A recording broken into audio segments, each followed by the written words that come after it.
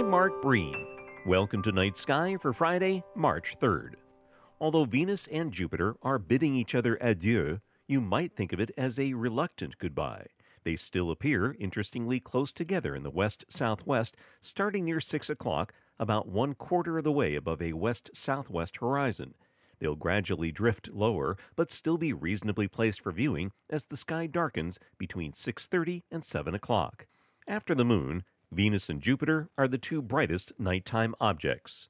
The brightness of planets has a number of factors, including how much light it reflects, how close it is to the sun, as well as its distance from the Earth. While both Venus and Jupiter are shrouded in clouds, Venus's sulfuric acid clouds reflect 77% of the sun's light compared to 52% from Jupiter's clouds of ammonia, methane, and sulfur.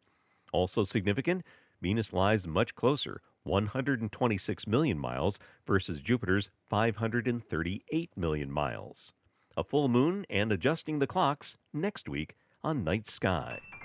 Night Sky is a production of Vermont Public and the Fairbanks Museum and Planetarium.